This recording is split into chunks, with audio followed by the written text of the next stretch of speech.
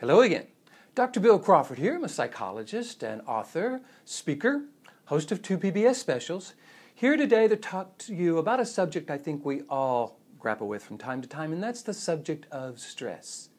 Very popular, have you noticed? I mean, you can't walk down the grocery aisle or any aisle at a bookstore without seeing books and magazines all about stress.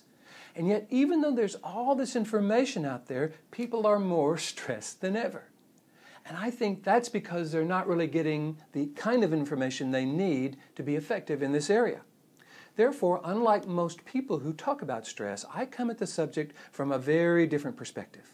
In fact, I believe that stress isn't really the problem. I see it as a big part of the solution. I know that's weird, so let me give you an example of what I'm talking about. There's actually a quote I love that speaks to this perspective. It says, stress is a signal something needs to change. Suffering is when we don't make the change.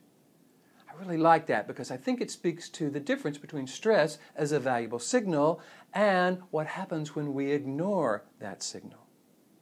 Matter of fact, it's like the dashboard of our car. You know, we've got some signals, some gauges on our dashboard that are very valuable. We've got a gauge that lets us know how fast we're going in case we need to slow down. We've got a signal that lets us know when we're low on fuel in case we need to fill up. We've got a gauge that lets us know if we're overheating in case we need to cool down. And these aren't the problem. These are valuable signals that let us know something needs to change. Something needs our attention. I think we can begin to see stress in that same way if we see stress for what it really is, because we've been given some bad information there too. We've been told that stress is what something or someone does to us. Traffic stresses us out, work stresses us out, difficult people stress us out. And the good news is that's not true. Because if that were true, we would have to go change all the traffic and all the difficult people out there in order to change how we feel. What stress really is actually just a series of chemical changes in our body. These chemicals, for the most part, are adrenaline, noradrenaline, and cortisol. Don't really need to know their names other than that's what stress is, a series of chemical changes in our body. And when we can start seeing this chemical change as a valuable signal, start noticing when we're getting stressed, noticing when we're getting anxious, noticing when we're getting frustrated, and know that that's just a chemical change in our body, we can do something about it.